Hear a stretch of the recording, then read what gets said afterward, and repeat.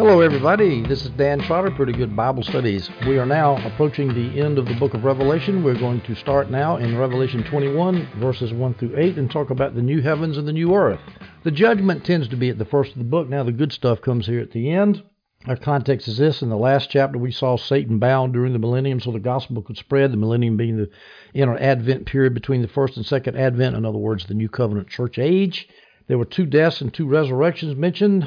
The first death, physical death, the second death, separation from God, the first resurrection, according to the non-premillennial view, is the resurrection of the saints in their spiritual beings, their regeneration, their being born again. The premills, of course, have it as a physical resurrection. And then, of course, the second resurrection is at the end of time.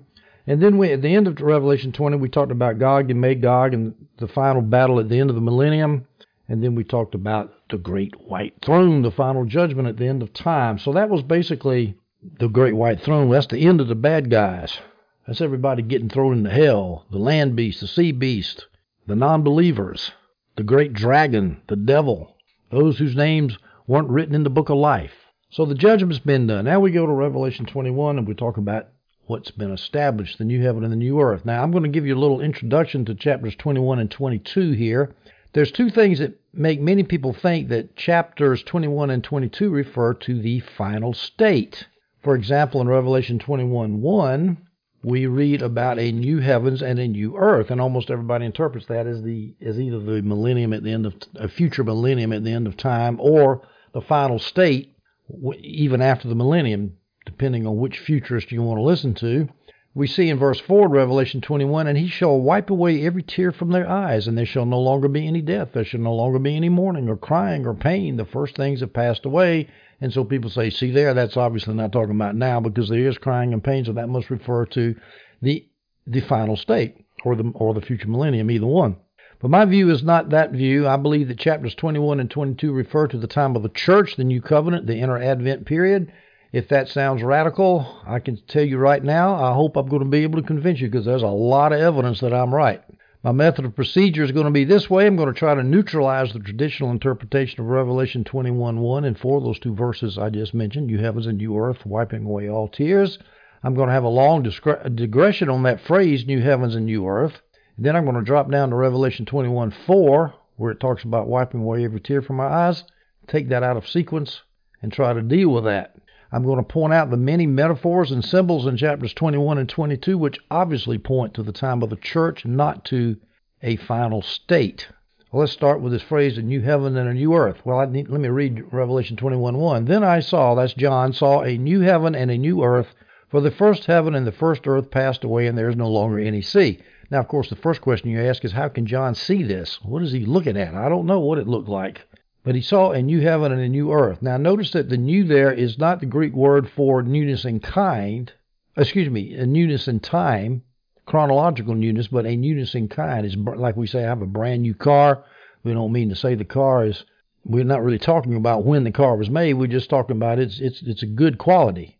Greek word for superior quality is kainos, new. So it's a heaven and an earth. It's a state of existence for human beings that is of much superior quality than things used to be. Now, God's ultimate aim is to reconcile His creation to Himself, to get a new heaven and a new earth. We see this in Colossians 1:19 and 20. For God was pleased to have all His fullness dwell in Him, and through Him to reconcile everything to Himself, whether things on earth or things in heaven, by making peace through His blood. So Paul there mentions things on earth, things in heaven. They need to be reconciled. So we're going to get a new heaven and a new earth. Now, this ultimately will be fulfilled at the end of time. I'm not denying that. I don't want to go to the other extreme and say that everything is referring only to the new covenant, but not to the final state. I don't believe that. I believe it's the new heavens and the new earth is continuous from the time of the cross all the way till we get to heaven, to the final state. Now, David Chilton has a quote here I want to give you. Quote, that which is to be absolutely and completely true in eternity is definitively and progressively true now. N-O-W. Like the kingdom of God is, and yet it's not here yet. Well, that's what we're talking about. We're talking about the new covenant, which is basically the kingdom of God on earth. It is, but it's not yet. So I'm going to say it covers the whole period.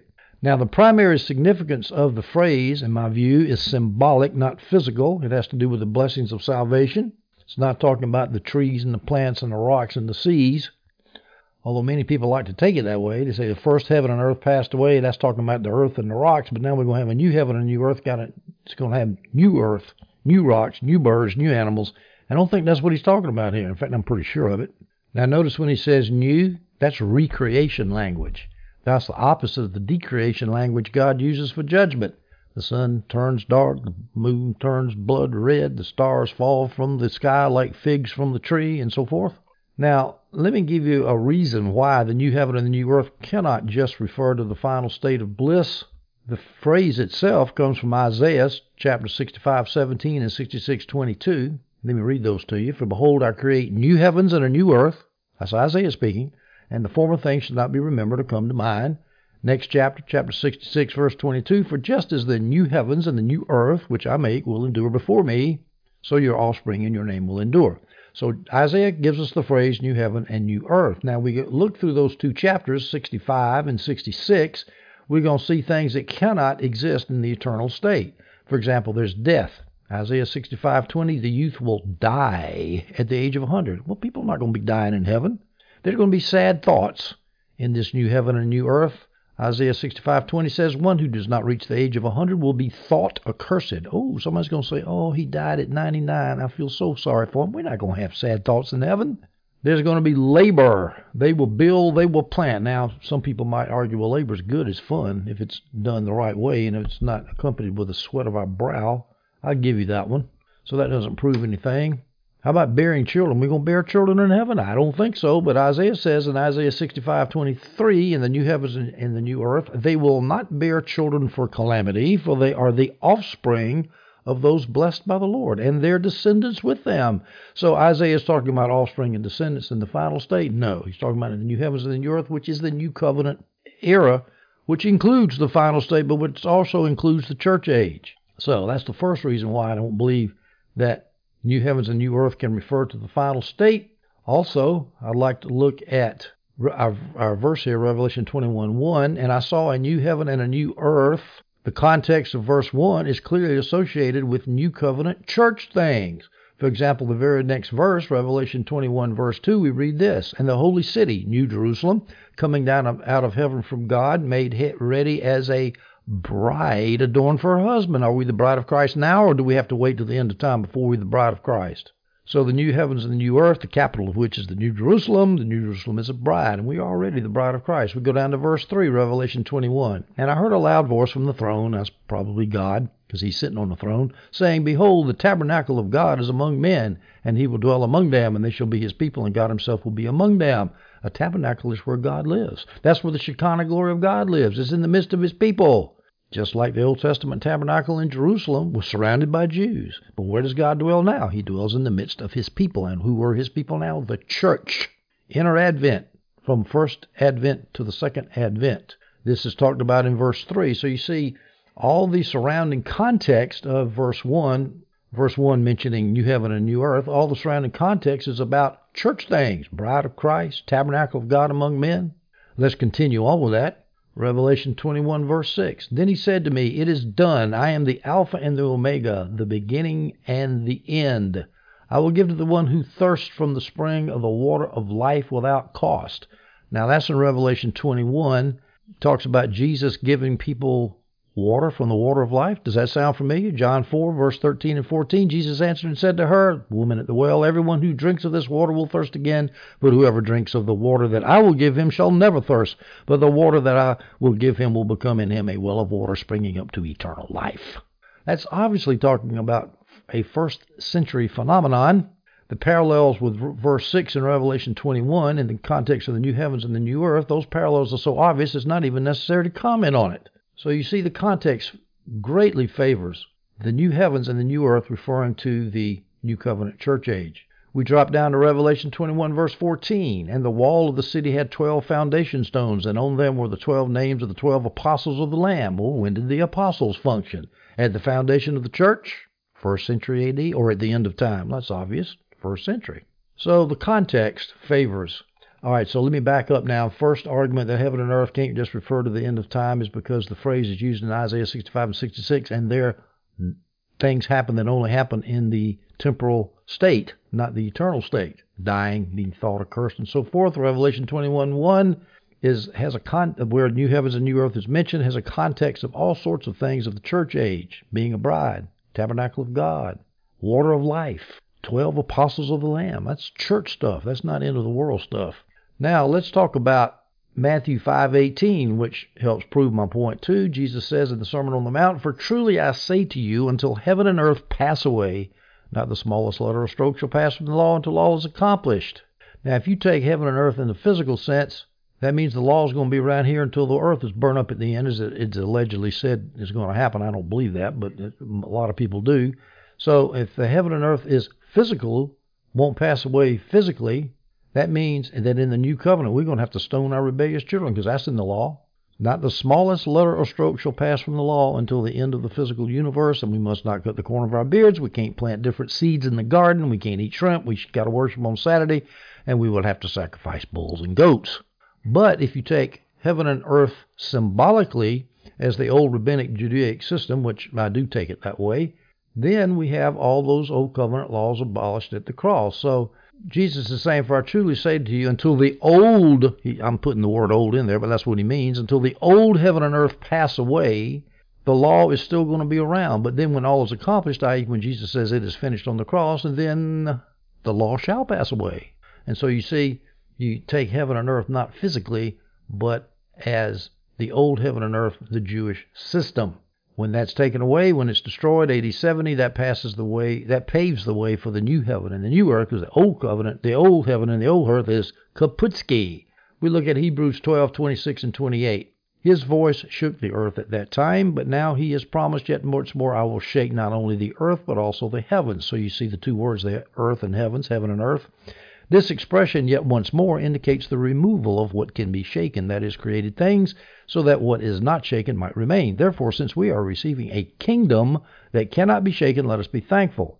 So the author of Hebrews is talking about the shaking of the old earth and the old heavens. Verse 26, shaking the earth. "I will shake not only the earth, but also the heavens." He's talking about the destruction of the Old Testament rabbinic Judaic order.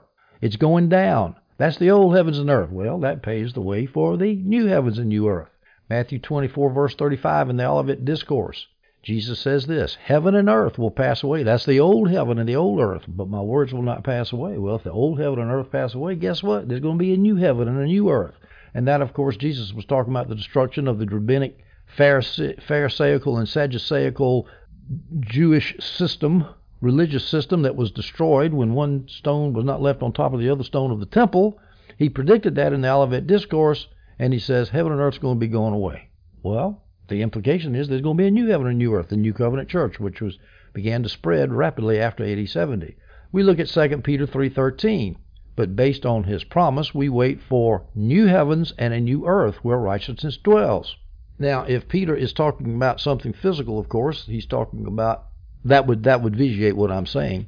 But he's not talking about something physical, he's talking about something spiritual. Now here's a quote from John Owen, the famous Puritan theologian who was a Cambridge professor in England, 16th century.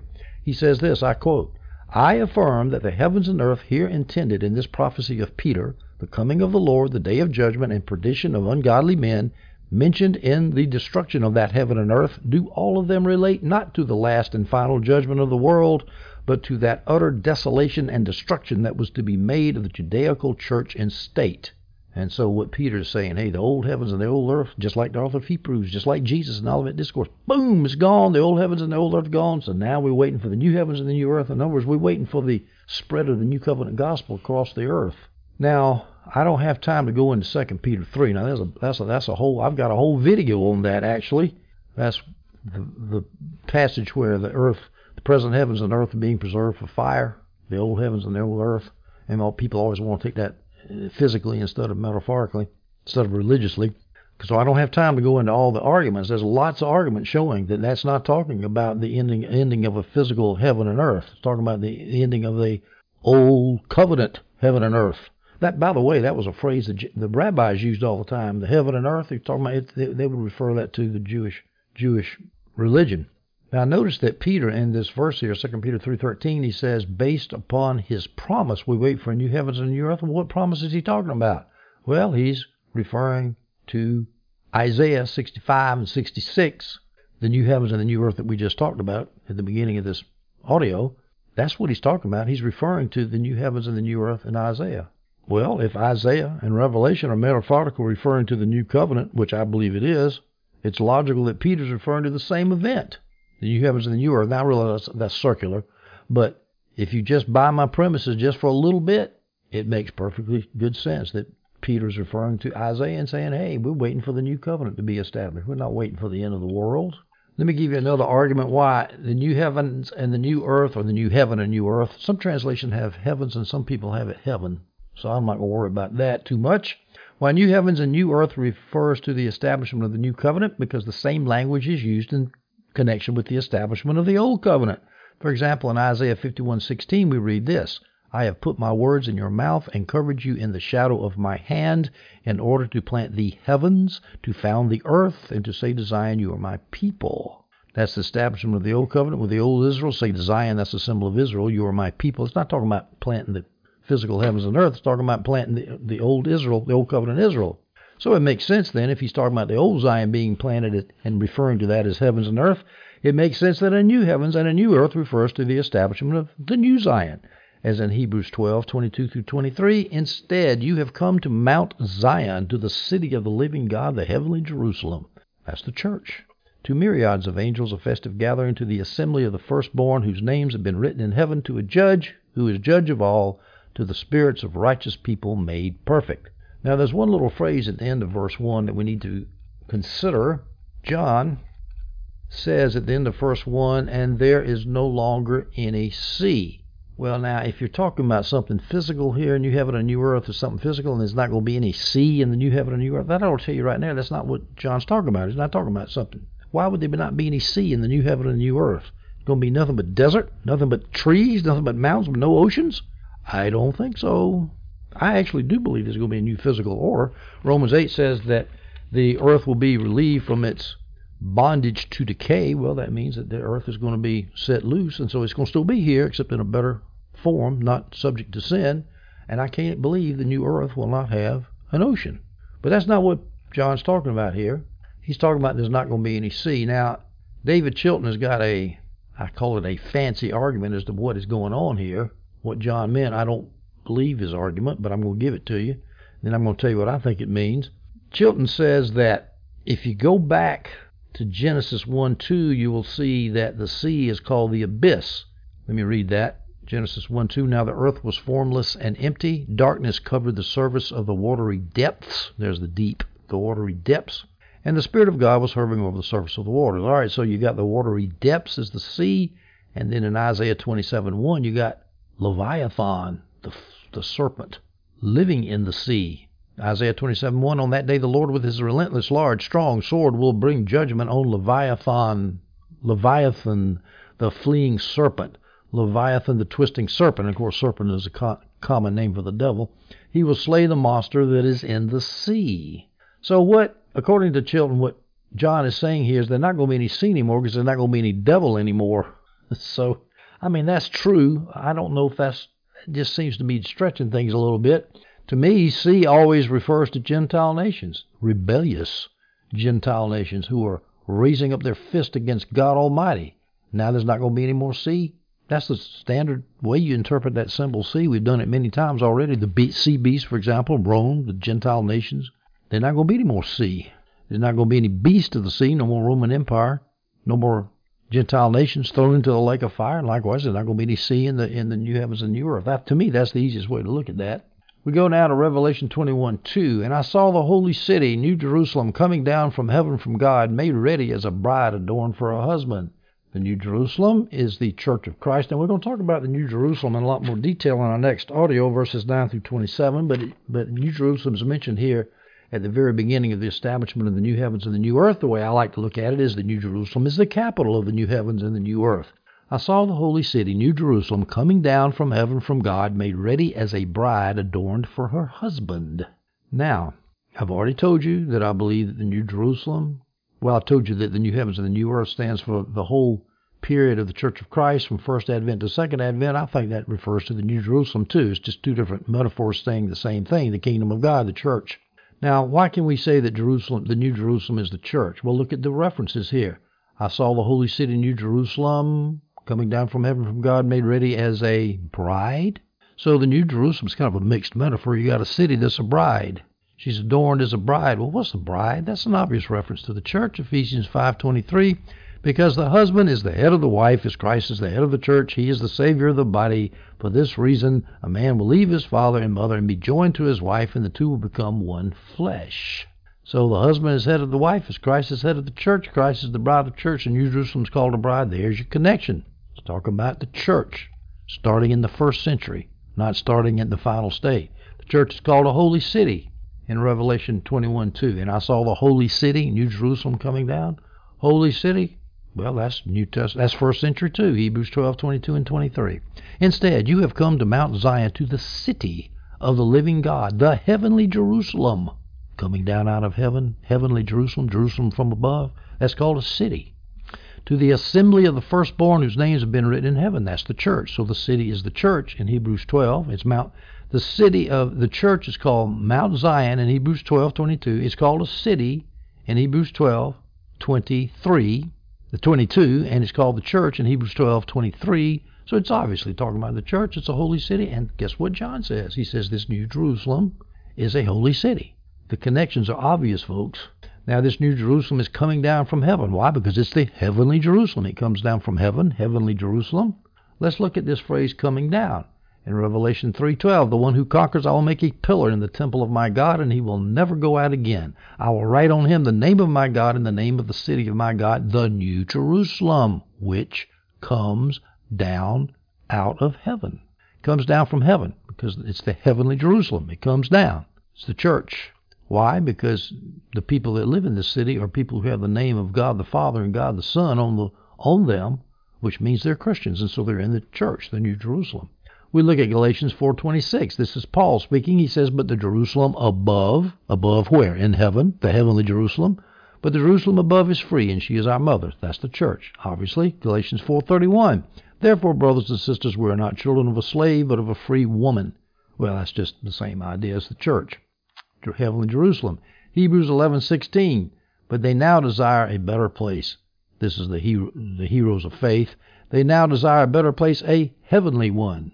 Therefore God is not ashamed to be called their God, for he has prepared a city for them, a heavenly city. So this phraseology of the New Jerusalem coming down from heaven, a holy city, a heavenly city coming down from above, it's everywhere in the New Testament. And so here in Revelation, it's talking about the church.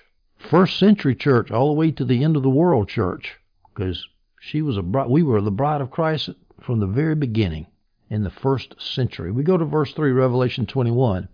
And I heard a loud voice from the throne saying, again, that loud voice is probably God, saying, behold, the tabernacle of God is among men, and he will dwell among them, and they shall be his people, and God himself will be among them. Now I'm going to emphasize that prepositional phrase, among, the preposition among. And in this one verse we see among men, among them, among them. God is dwelling among them. Who is that? He's dwelling among his people. All right, behold, the tabernacle of God is among men. What's the tabernacle? Well, the tabernacle in the vision was in the city. I kind of look at like Jerusalem's the capital of the new heavens and the new earth, and the tabernacle's in the middle of Jerusalem. So the Christians of the New Jerusalem, the tabernacle of God is among the Christians, and God, of course, lives in the temple. That's where the Shekinah glory was. Remember, you go into the Holy of Holies and see all that shining bright glory. So God is in his temple, among his people. He's dwelling among his people now. As I'll show you in just a minute, but is now, N-O-W, now, not in some future millennial temple. The scriptures that prove this here, 2 Corinthians 6:16. And what agreement does the temple of God have with idols? Temple, tabernacle, same thing, same basic idea, the place where God lives. For we are the temple of the living God. That's the church in the first century, the Corinthian church that Paul's talking about. And he uses that same phrase, among them. I will dwell and walk among them. I will be their God, and they will be my people. So God is walking and dwelling among them, just as John says in 21:3. Tabernacle of God is among men, and he will dwell among them in this New Jerusalem, the heavenly Jerusalem. Let's look at Leviticus 26:11 and 12. I will place my residence among you. God is saying, I'm going to live among you. I will not reject you. I will walk among you and be your God, and you will be my people. There's that phrase in Leviticus 26, among you. And John says in Revelation 21:3, and he will dwell among them, and God himself will be among them, and the tabernacle of God is among men. Leviticus 26:11, I will walk among you, and my residence is among you. You see the parallels there. Ezekiel 37:26, 27, and 28. I will make a covenant of peace with them. It will be a permanent covenant with them. I will establish and multiply them and will set my sanctuary, that's the place God lives, among them. There's that phrase again, my sanctuary among them forever. My dwelling place will be with them. Fairly close. Dwelling place, place God lives, will be with them. Same thing as among them. And then keep going here in Ezekiel 37, verse 28, when my sanctuary, place God lives, is among them forever. So you see, John is tracking Old Testament language pretty good, and if you're too busy reading the newspaper and figuring out about the 200 million man army and about who the Antichrist is in Israel and the Black Cobra helicopters and all that kind of stuff, you're going to miss this. You need to look at the Old Testament, not the newspaper, to interpret what John is saying. We go now to Revelation 21, verses 4 and 5. And he, that's God, will wipe away every tear from their eyes, and there will no longer be any death, there will no longer be any mourning or crying or pain. The first things have passed away. And he who sits on the throne said, Behold, I am making all things new. And he said, Write, for these words are faithful and true. Now he says, first things have passed away, all things have come new. Does that remind you of a first century writing reference? Well, of course, this is the famous verse in 2 Corinthians 5:17, Therefore, if anyone is in Christ, he is a new creature. The old has passed away, and see, the new has come. Well, that's exactly the way John puts it in Revelation 24:5. 4 and 5, he says, first things have passed away. Paul says in 2 Corinthians 5, the old has passed away. First things is old things. As John puts it as first things, Paul puts it as old things, has passed away. And then he says, I'm making all things new in Revelation 21. And then Paul says in 2 Corinthians 5, the new has come. The parallels are perfectly obvious. There's one difference between Revelation 21, 4 and 5 and 2 Corinthians 5:17. Paul is talking about redeemed individuals. John in Revelation is talking about a redeemed community. But nonetheless, it's still talking about the same thing. Now, that's my first argument, that this verse, and again, this is a key verse because people will look at the wiping away of every tear from their eyes and they say, oh, this can't refer to the church age. It has to be the final state when nobody cries over anything. But I'm going to show that's not so. First of all, we note the tense, I am making. He says, I am making all things new. He doesn't say, I will make all things new. He says, I am making. That means he's in the process of getting us to this state where all tears will be wiped away from our eyes. Because notice he says, he will wipe away every tear from the eyes. So the condition where there are no tears is will in the future, but the process of making things new is in the present. I am making all things new. And there's your answer right there. Now, think about it. If Revelation 21 and 22 is the final state, why is God still making things new? I am making things new. You can't make things new in the final state because things in the final state are perfect already. They can't be made new. They're perfect. Now that word for the Greek word that's translated I am making is poio, from the word poio, to do, to make.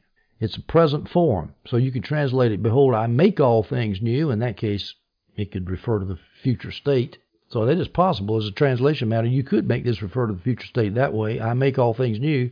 And the idea is I make it all new when in the future when I've wiped away all tears. But the progressive tense destroys that future state interpretation, and it brings us back to the idea that Jesus is making all things new during the new covenant age. Well then, so how do we deal with this translation problem? Well, if poio is progressive, which most translations have it that way, then it means that the final state cannot refer to the the new Jerusalem and the new heavens and the new earth cannot refer to the future final state. It has to refer to the new covenant. Now, is that an off-the-wall translation to say I am making, to make it progressive? Let me give you some translations that translate that verb I am making.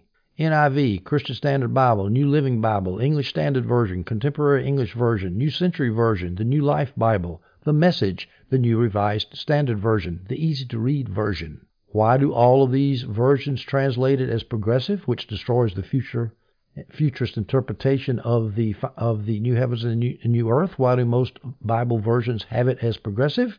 William Mount says this. He's the guy that wrote the Basics of Biblical Greek, that standard Greek text that almost everybody uses in seminary these days. He says this: a continuous translation, in other words, a progressive translation, I am making, a continuous translation is preferred unless there's evidence pointing otherwise. And think about it. That's the same thing in English. How many times do you use the progressive versus the normal, just the plain old present indicative? Do you say, I go to the store? Honey, I go to the store today. Or do you say, I'm going to the store?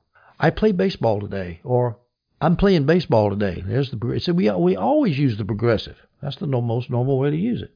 I became aware of this fixing Chinese English from my Chinese students, and they would always use the simple tense because it was easy. They could remember it. And I started thinking, we don't ever talk like that. What's wrong with this? And I realized because they're not putting it into the progressive form. So there's no question, folks. Revelation 21:4-5 is referring to the new covenant. And God said, right, for these things are faithful and true. Let me read what David Chilton says about new. I am making all things new. Behold, I am making all things new. Jesus said, or God says in Revelation 21 verse 5, I am making all things new. Here's Chilton's quote, the new creation will fill the earth. The whole creation will be renewed. This is true definitively. It will be absolutely true eschatologically. And it gives us the pattern for our work in between, for it is also to be worked out progressively. The new creation must be unfolded, its every implication understood and applied by the royal priesthood in this age. Now that's my emphasis of Chilton, but it's in this age, it's not in the future. Now let me go back and point out the problem about there will no longer be any death, and people say, therefore it can't refer to the church because there will no longer be any death. Well, the answer to that is, look at all the wills in these two verses. He will wipe away every tear from their eyes, and when that happens, then there'll no longer be any death after he wipes away the tears in their eyes. So the will is in the future. There will no longer be any mourning. Well, sure, in the future. There's not going to be any mourning, but it won't happen until it will happen in the future. So there will no longer be any mourning in the future. But the making of all things new refers to all the things that the things that are made new, the new and living way that is being made for us in the new covenant age, the church age, where we're living now. Now, I could go a little bit beyond that argument because John says in Revelation 21, there no longer will be any death. And again, people say, well, there's death in the new covenant age. So this must refer to the final state. Well, no, there's not going to be, for Christians, there's not going to be any spiritual death. John 6:51, I am the living bread that came down from heaven. If anyone eats of this bread, he will live forever. The bread that I will give for the life of the world is my flesh. So eternal life, there's not going to be any death for Christians in the new covenant age. But at any rate, that's just an added argument. It says if you want to take it physically, well, there will no longer be any death in the future at the consummation of the new covenant era. Now we turn now to Revelation 21 verse 6. Then he said to me, it is done. I am the Alpha and the Omega, the beginning and the end. I will give to the one who thirsts from the spring of the water of life without cost. Now the first problem we have is who's the he? The immediate context is God is speaking, God the Father. We look at verse 5, the previous verse, we see the one seated on the throne said, look, I am making everything new.